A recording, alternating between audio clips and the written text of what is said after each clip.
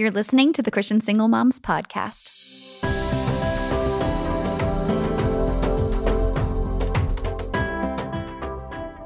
This is the Christian Single Moms Podcast. I'm your host, Michelle Donnelly, founder of Agape Moms, and I'm excited that you could join me for this conversation today. Here on the podcast, we emphasize discovering you on the journey through. And what that means to me is I believe that every single mom can discover a life of peace, power, and purpose. And I believe that she can do it right through the things that God is carrying her through in her season as a single mom.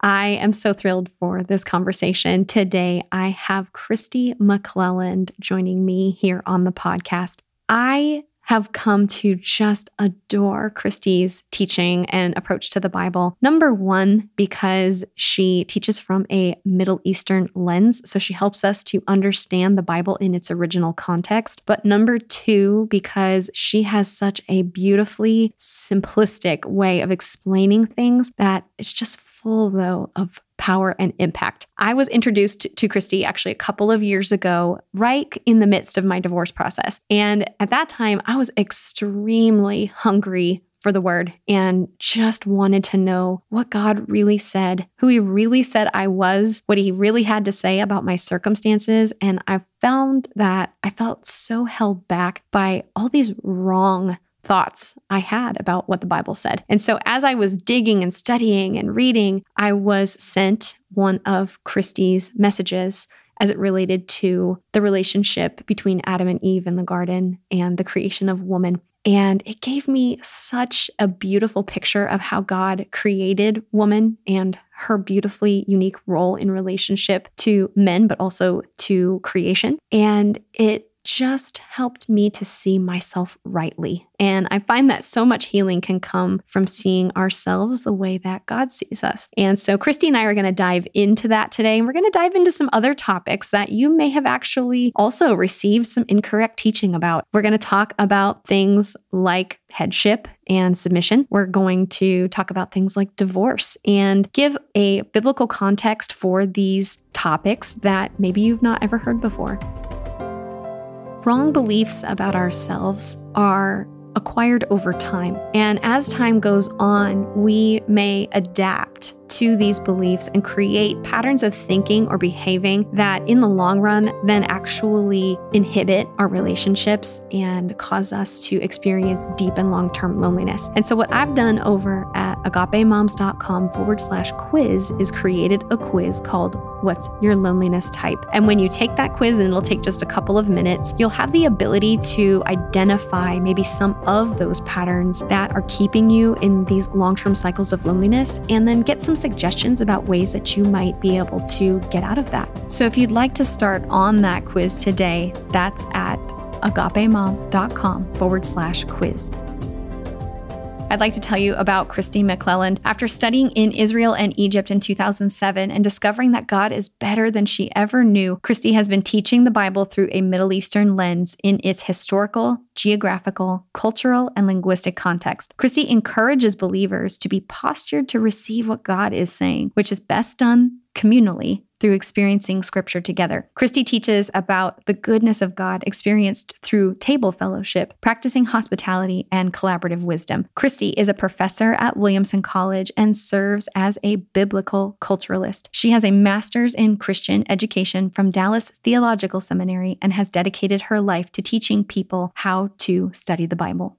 I walked away from this conversation feeling so encouraged and enlightened, and I pray that you will experience the same thing too. Here's my conversation with Kristi McLelland. Kristi, I am so thrilled that you're here. You're in studio today. So fun to have you. Man, thank you for having me. Yeah, and I'm so excited for this conversation because I feel like so many times as we're walking through struggles in life, and specifically things relating to divorce or just feeling like we are not fitting right in the church, that a lot of times we may have a wrong understanding about what God actually says about that circumstance. And so it causes us a little bit of extra discomfort and shame. So I want to know if, before we launch in, you describe yourself as a biblical culturalist, and if you would tell us a little bit more about what that really means. Yeah, so I've had the privilege of teaching Bible in the Biblical Studies department at Williamson College. I'm starting my 16th year there. And my specialty in biblical teaching is to serve the church, both in the West and around the world, as a biblical culturalist. And what a culturalist does is we teach the Bible through its original historical, cultural, geographic, linguistic context. We function like a bridge. We're going to take you not only over to the biblical world of the Bible, but we're going to take you culturally into that space. What was their worldview? How did they see God? How did they see one another? And it adds to our understanding of what the biblical authors meant by what they wrote and all of these stories that we read in the Bible, what was really going on in their day, in their time, in their culture, and in their world. And I find that so helpful because very often I think we approach the Bible from our understanding from where we're at right now. And there is some application that can happen there. But for us to get all the nuance and really what the power and the magnitude of what was being conveyed, where that all lies is in understanding where this was written from. And for me, foundationally, some of the teaching that you have given, especially as it relates to women and what Jesus was really saying and in these interactions has just been so transformational to know what was the world like at the time that he walked the earth. So to kind of get us started in understanding this, one of the things that has been so foundational for me is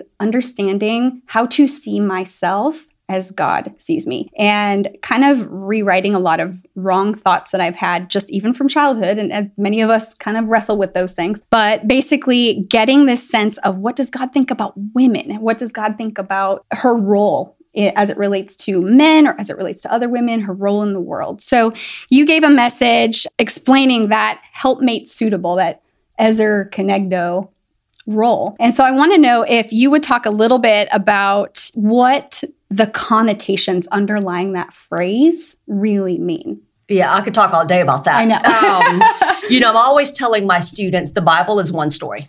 It's best read and understood from beginning to end. And when you look at the book of Genesis and the creation narrative, we know that the Bible wasn't the only creation story being written and told at that time. So it sits alongside Babylonian creation stories, Mesopotamian creation stories, and not to nerd out too much because I am a nerd and I will nerd out on you in a heartbeat. But the reason I raise that point is the Bible is the only creation story in the Near East that portrays the creation of woman in a way that is positive, affirming, and powerful. Wow. And in Genesis 2:18, God uses his first two words to describe woman, what we are, what we're meant to be, how we're being invited to show up in our lives, in our space, how we're meant to hold our space in the earth, wherever you live, whatever your family, whatever your story. And in Genesis 2:18, God's talking to Adam and he says, it's not good for Adam to be alone. I will make a helper suitable for him. And oftentimes in the West, we've heard that as a helpmate. Or a help meet. Right. But the two Hebrew words there, which the Old Testament's originally penned in from a Semitic Middle Eastern people, it's the words Ezer Kenegdo. And just to briefly break those down, because as women, we have to understand these two words because God has spoken about who we are and who we're meant to be. This is not elusive. This is not mystery. In Genesis chapter 2, God leads out with who we are in the story. And so that first word, Ezer, it's translated as helper. And I love using this example because as a Western people, a helper is often secondary. Sure. There's a primary, and then the helper is there to help the assistant, the primary, the assistant. That's right. But that is not what Ezer means in Hebrew. Now, it does carry the meaning of helper, but it is a strong word, and it carries the idea of helping, aiding, strengthening another in a way that they cannot do for themselves. And where it gets just gospel gorgeous, because Ezer is the first word that God uses to describe woman. And what's beautiful about it is when you read the rest of the Bible, the other places where we see this word Ezer, it's a word that God uses to describe himself with Israel.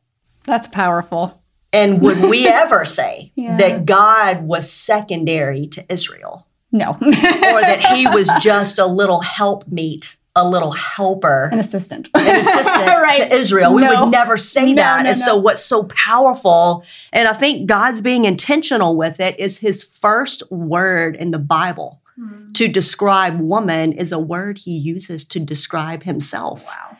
And when in the Bible, God is being an Ezer to Israel, he's usually being a warrior on her behalf. It is a strong, almost military type of a help. It's not just, oh, I'll help you with your taxes and I'll help you garden and cook your food. No, it is, I will contend. There's something about women. We are here to contend for the way of the living God and against the enemy. And so that's that first word, Ezer. And there's just such a lifting in it. And that next word, helper, suitable, it's the Hebrew word kenegdo. And I love this word because, and I'm going to nerd out on you for a second. Here's the professor in me coming out. But that word kenegdo, we call it a hapax legomena.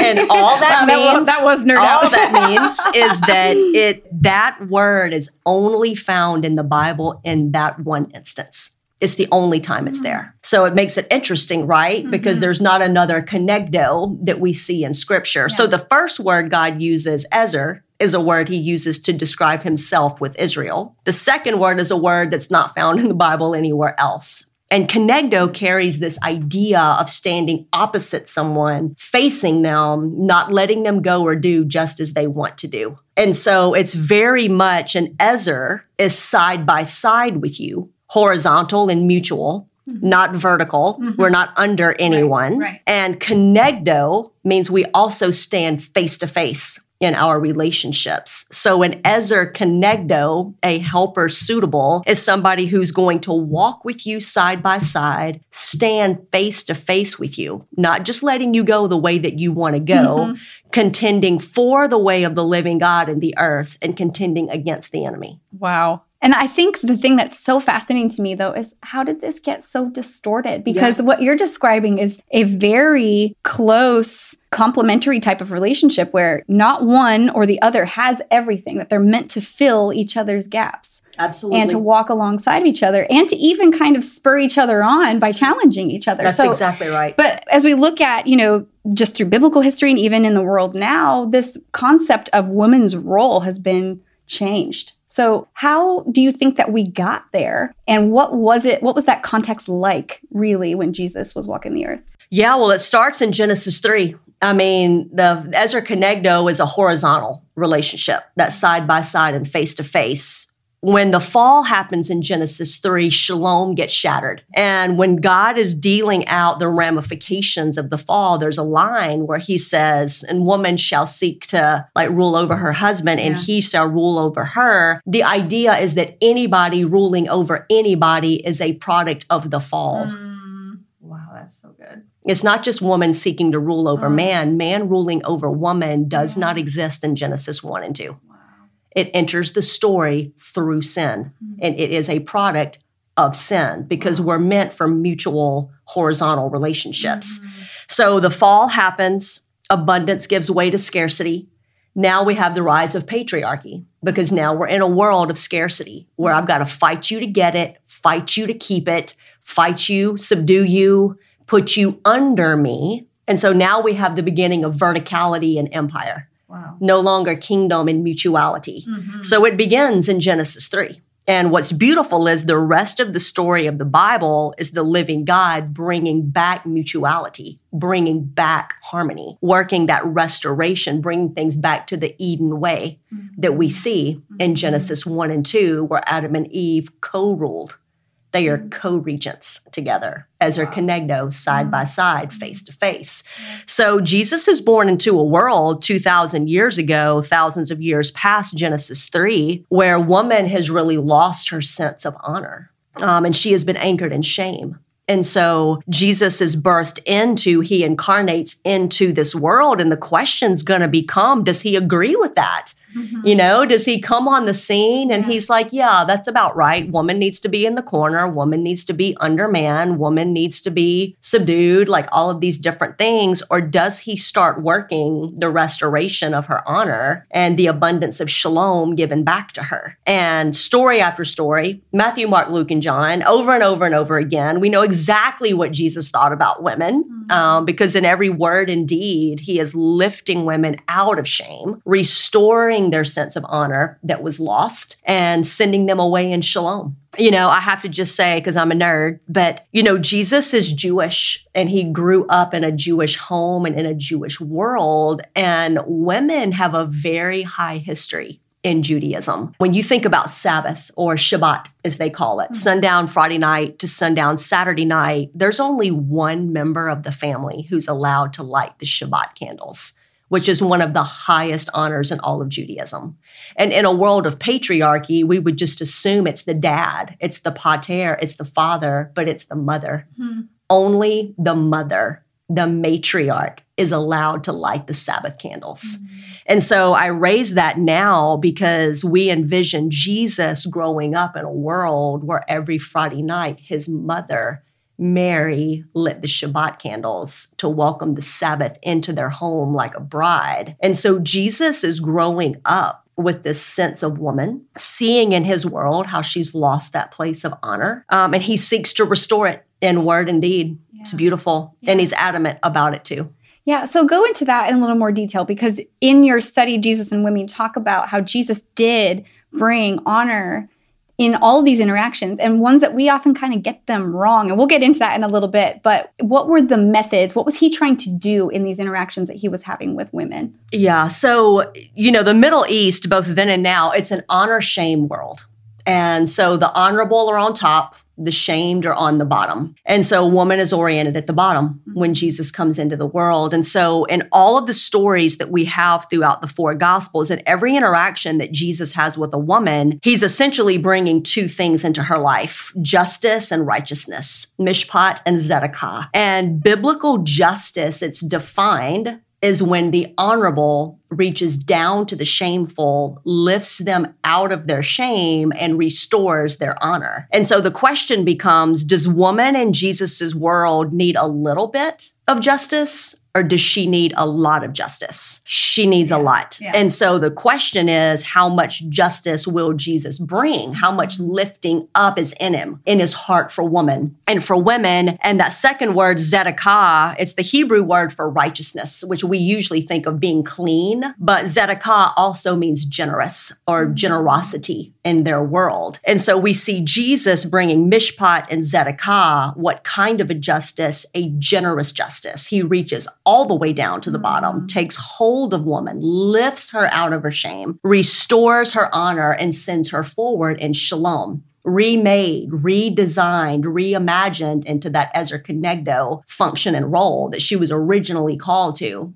in the very beginning in the Garden of Eden. Wow. And when you think about just these interactions that we've seen in the Bible, we do see that Jesus has a particular approach towards women, a particular, I don't know if favoritism is quite the right word, but he's gentle in these interactions, even in the case where there may be sin that's being called into question. And I feel like so many times, many of us grow up missing that commentary, missing that part of really how he was trying to restore this woman, and actually in many cases trying to give her a place of honor or give her a role or a duty that would have been strange to give to a woman. So as far as some of these accounts, can you help us to reframe our understanding rather of stories, for example, like the woman with the issue of blood or the woman at the well, these kind of things, how Jesus was doing that for these women in these stories? Yeah. I mean, when we look at Jesus and his historical first century world, the two things that seem to be the most unusual about him as a rabbi of Israel, two things that really makes him other than, different from, one of these kids is doing his own thing kind of in that world, are his table fellowship practices, because he eats with tax collectors and sinners, and holy rabbis of Israel didn't do that.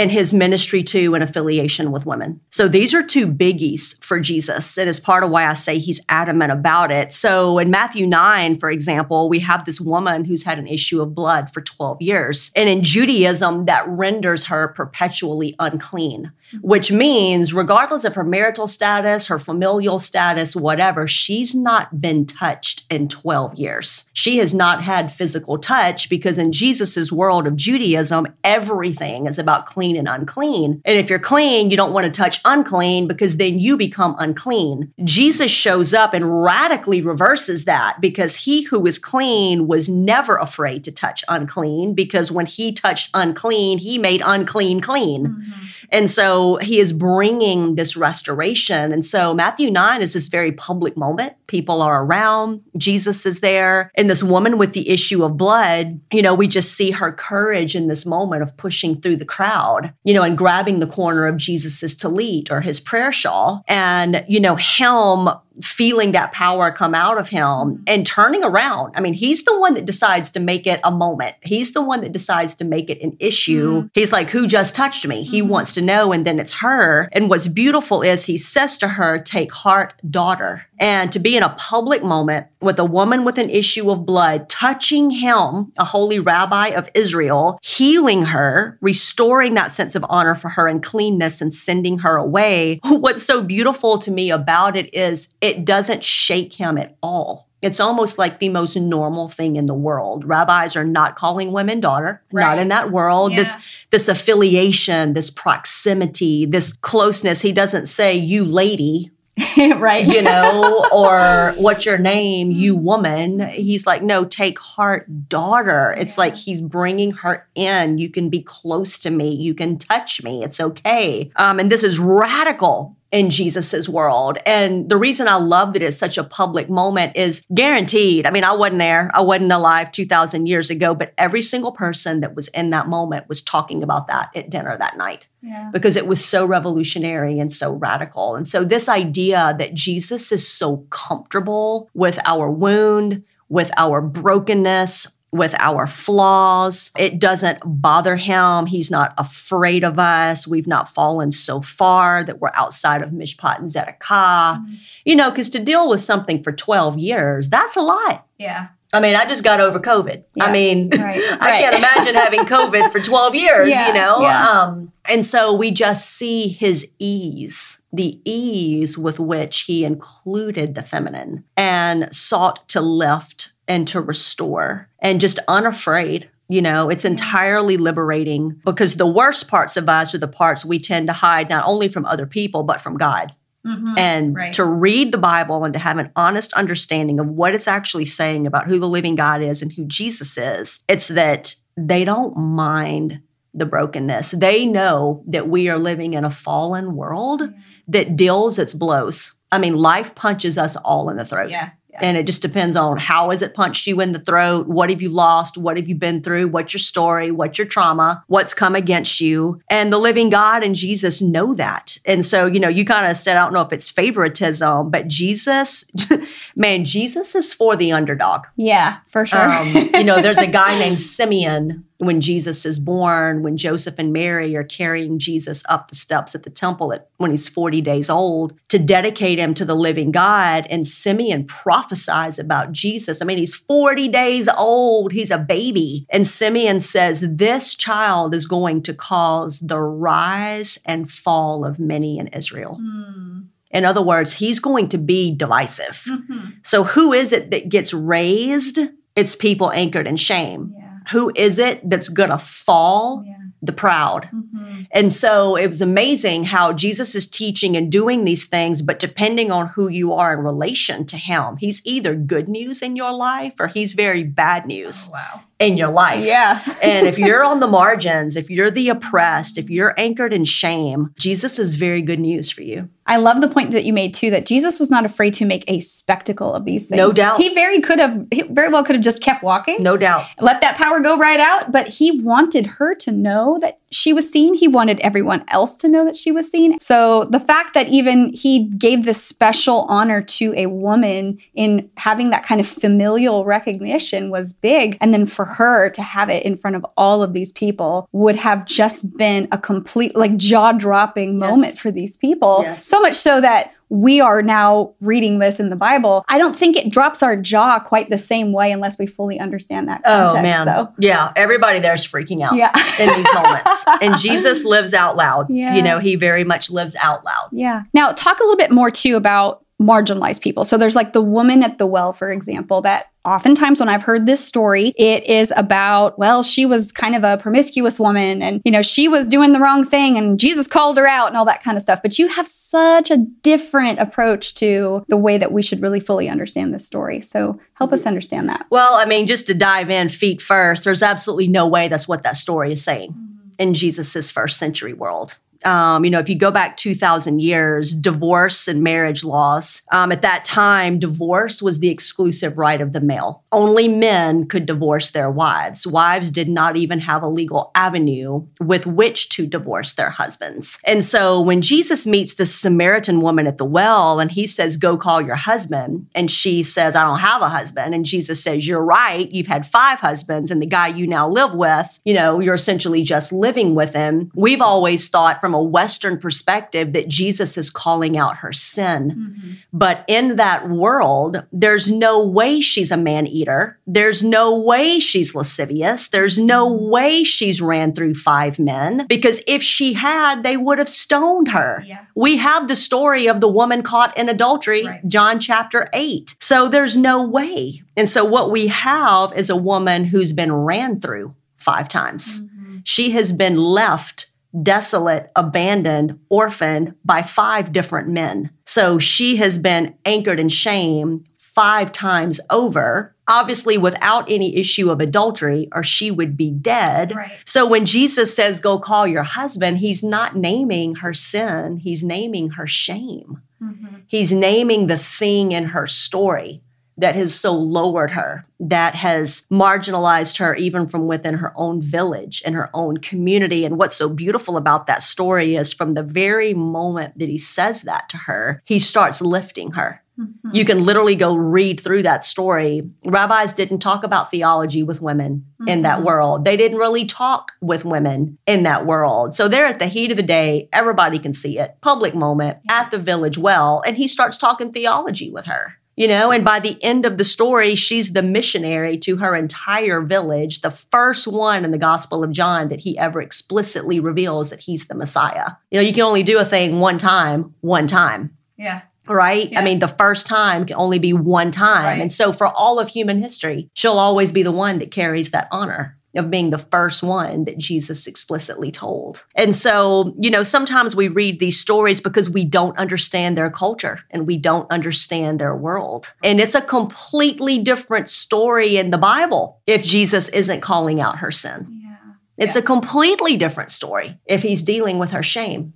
I think the thing I love about that too is the fact that she says, you know, he said everything about me. He knows everything about me. And it shows how much we may even be trying to hide those things from Jesus, but he knows that they're there. For sure. And so by just gently laying the cards all out on the table, it's saying, hey, I see this stuff, but I want to draw you close to me. Let's talk some more, you know? And in doing that, you just get a sense of this exuberance that does come, though, when she kind of is released and runs back, and, you know, that kind of thing.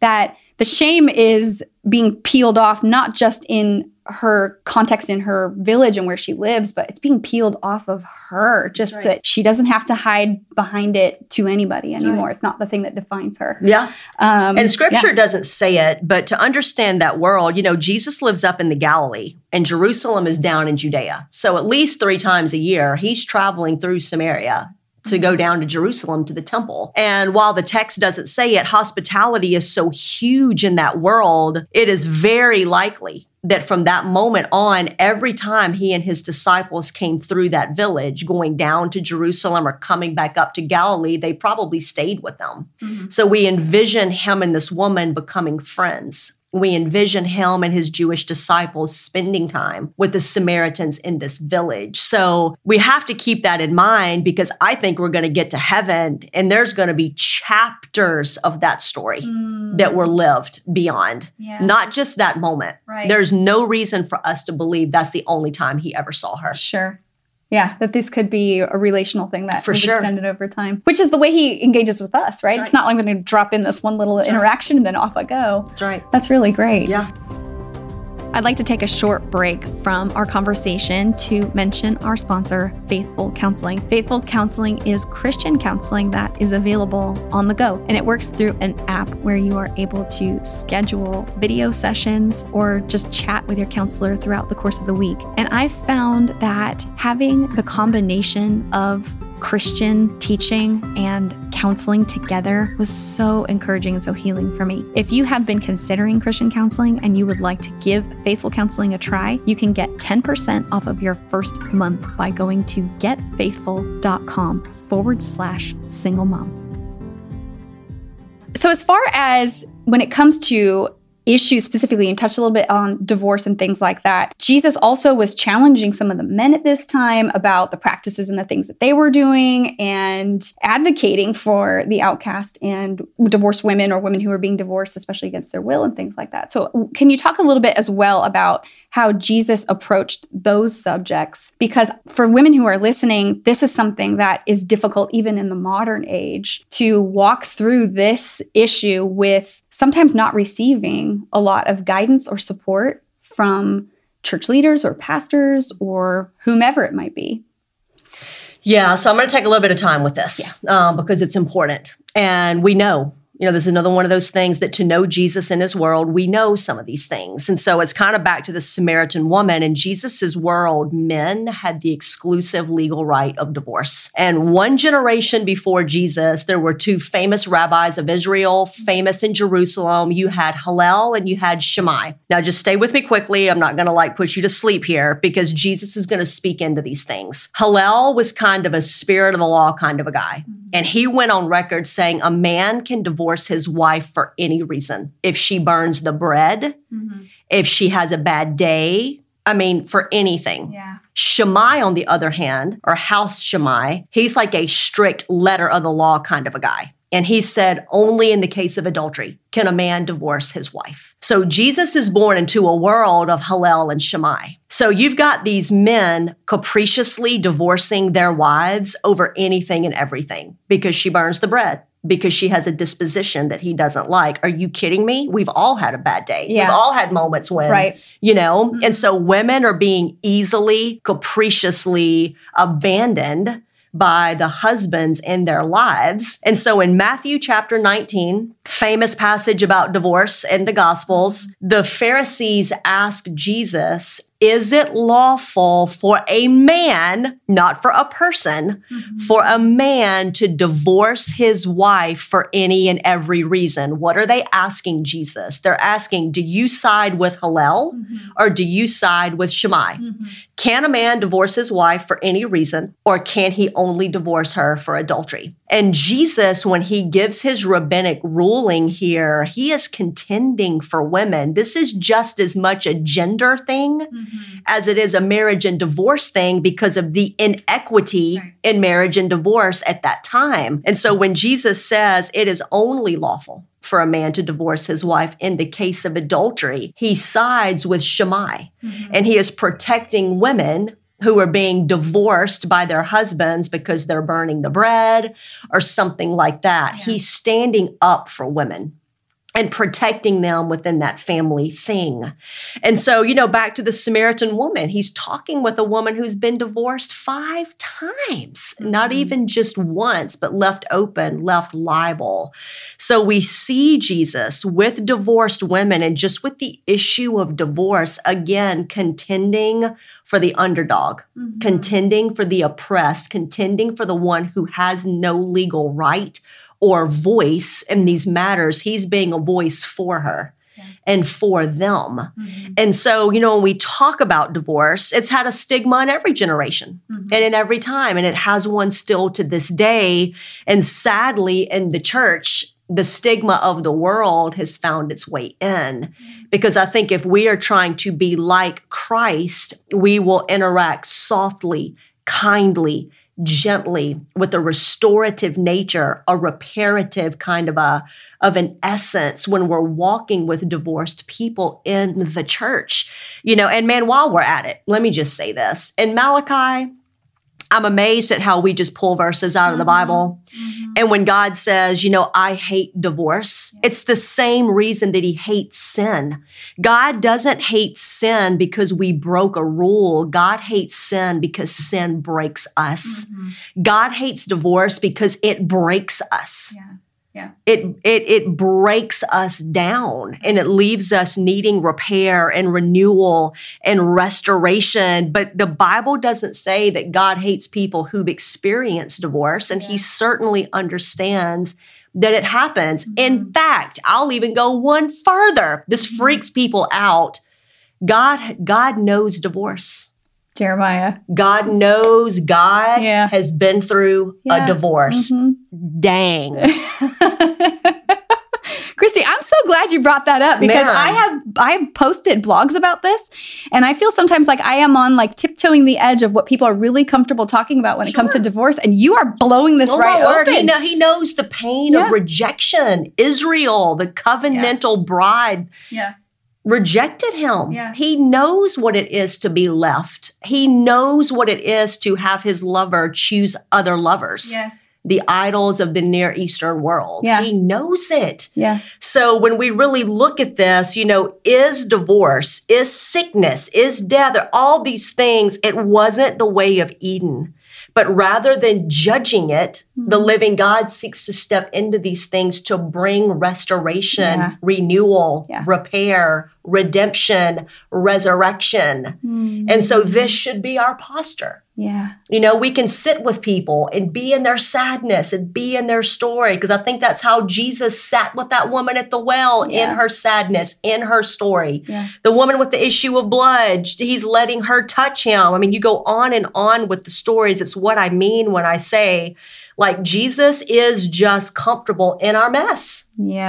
It just doesn't bother him. He knows who he is. He knows what he can bring in our lives when we let him. Well, and I think, so if we go a little bit back to what you said, as far as Jesus addressing these men who are saying, well, can I divorce her for this? Can I divorce her for that? Thing I also come to understand is that just before that is where he's had the discussion about where looking at someone with lust in your eye is the same as adultery. So he's almost even turning the table to say, you actually, if these women had the ability to divorce you, you are so rampant in your sin and thinking if I just look at her, it's okay. And that if the tables were turned, actually, you guys would be in trouble. Where we sometimes get it wrong is that he's calling out these women, right? But he really is calling out these men and their lack of justice in the way that they are approaching their marriages, that they are kind of seeing these women as disposable and that kind of stuff. And that in the doing of this, they're objectifying these women. And Jesus came to step into these places saying, you are manipulating the rules, you're manipulating the law, you're manipulating what has been said to feed your own purposes. And I'm here to tell you, I see it. It's back to Simeon's prophecy. He's going to cause the rise and the fall of many in Israel. I really appreciate, though, you touching on those points, because it is something that I get letters from women. They're not letters, emails. Emails, DMs. But saying, is there a good, solid teaching on some of these subjects? Because a lot of times when women are trying to seek counsel on this, there's a hesitation about anything that would say divorce is okay, or, that kind of stuff, even in contexts where we know biblically that it is okay. So for a woman who is kind of not sure about her circumstance or anything like that, are there any resources specifically that you know of or could point to that might be helpful in gaining more understanding about Jesus's approach to subjects like this? I mean, Jesus and Women with Lifeway, which I'm smiling right now because that's the study that I put out with Lifeway. But, it's, let's take another example just quickly. Paul and women. The whole, like, can women teach in the church? What's going on? Because I'm just going to say right now, I go to the church where Kristi teaches, and it's amazing. So go ahead. And, so when we're talking about the issue of women in the church, if we only go to those 2 passages of Paul, it's like looking to the Bible about marriage, but only looking at the divorce verses. Yeah. It's not looking at the whole story. Mm-hmm. And so what I would say, the reason I'm saying tongue in cheek, the Jesus and Women series would be amazing, is Jesus is consistent throughout all issues, and who he is in relation to women really shows up. I mean, he's not schizophrenic. He's very consistent. Yeah. And so it's not even always helpful, to give a resource just on marriage and divorce and maybe remarriage. That's good, yeah. No, we want to know the story of the Bible. Yeah. We want to understand Jesus in the breadth of who he is and how he related to women. And within that, we see his heart when it comes to divorce. Yeah. And so one of the things that we do in the West all the time is we pick and choose the verses that we just develop all these theologies around, rather than what is the sum total of the story saying about any particular issue. Mm-hmm. So that kind of doesn't answer your question, but it kind of does answer your question. Yeah. Because I would say for any women out there that you're in a situation, you don't know what to do, the basic principles of just making sure that you are bathed in prayer, that your heart is given to the living God, that you're open to what he's saying, to seeking wise counsel. I am a huge proponent of counseling. Mm-hmm. Me too. The church has its place for sure. Counseling has its place for sure. Mm-hmm. And being able to sit down with counselors who have put more time and work into issues of domestic abuse, power and control issues, trauma, things like that, than what the average pastor is even equipped to give you. Yeah. And so it's like, if I found out I had cancer, I'm not going to my dentist. Right. I'm going to an oncologist. Yeah, right. Does that make sense? Mm-hmm. And so, yes, you want to hear what your pastor has to say, but sometimes your pastor doesn't know you, doesn't know your story. Yeah. We go to a church with 4,000 people. Right. I mean, I don't know everybody there, And so I think counseling and seeking out like Christian professional help that's done the work, that can help walk you through, help you process, help you think it through, is really good. That's great. Yeah. And actually, I'm feeling challenged now, too, because as I said, there are some blog posts I've written about this, but I feel like maybe there's some more I need to write then. Because what happened to me as I stepped through my divorce journey was I just plowed back into the Bible. I needed to know, what did God say about me? What did he say about my circumstance? And the more I read, start to finish, you can see that whole story as it unravels, that absolutely, God is a God of justice. He's a God of mercy, and he's a God of love. And all of the things that I was going through were to show me those things, as painful as they were. But I could see, and in just prayer time and hearing his voice, I could see what he said. And it mattered more to me that I discovered it that way than any book that I probably could have read on the subject. So I appreciate that. As we are wrapping our conversation up, at the end of every interview, I ask the guests the same question. Okay. And it's, if you had just one thing that you would want a single mom to know, what would it be? Oh, man, that you're the apple of God's eye. There's a passage in Deuteronomy where it says that he carried Israel on eagle's wings and tended to her like the apple of his eye. And that's a Jewish idiom. That's made its way into our vernacular. Mm-hmm. We talk about that, apple of the eye, but it's Jewish. It's from the Hebrews. Thank you to the Jews. And it's an idiom that literally means little man in the eye. And it carries the idea of the living God being so close to us face to face that he can see his reflection in the pupil of our eye. Wow. It's about proximity. Yeah. It's about closeness. It's how close does God come? It is not just that he's here. Like the gods of antiquity, they were up there and out there. Right. Where is the living God? He is so close to us, face to face, that he can see his reflection in the pupil of our eye.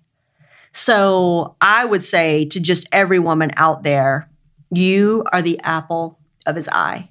He not only sees, he's face to face with you and so close, he can see his reflection. He can see his own reflection in your eye. He knows, he sees, he's not afraid, he's not backing up, he's not leaving, he's not forsaking, he's not moving away, he's moving close, he's moving toward to bring mishpat, to bring justice, to bring tzedakah, to bring righteousness, to lift you out of your shame, restore your honor, and send you forth in shalom.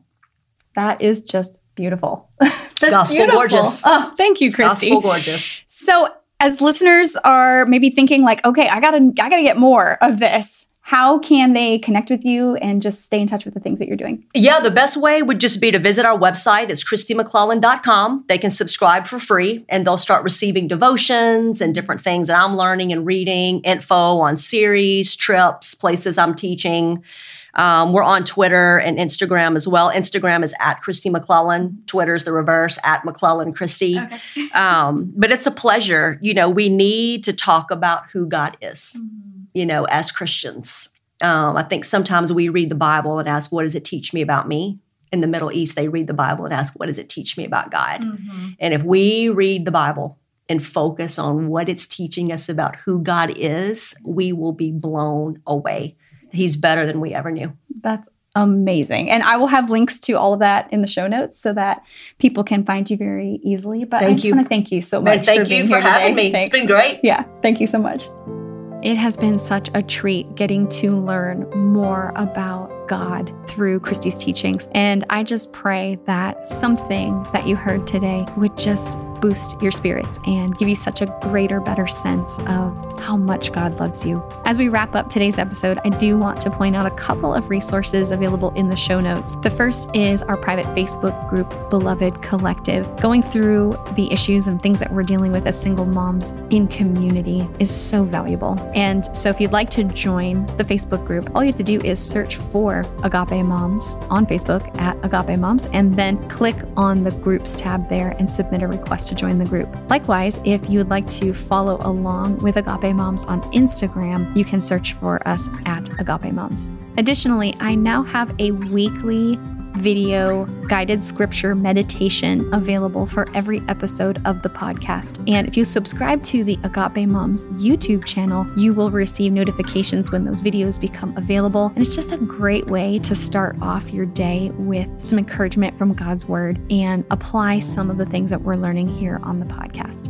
I also want to thank you for your subscriptions, your rankings, your reviews. It's so encouraging to me to see what God is doing in your life and to see him on the move, but it also helps other women to be drawn into just what God has for them here as well. And as you move through the rest of your day or your evening, I just pray that you would know that you are seen and you are beloved.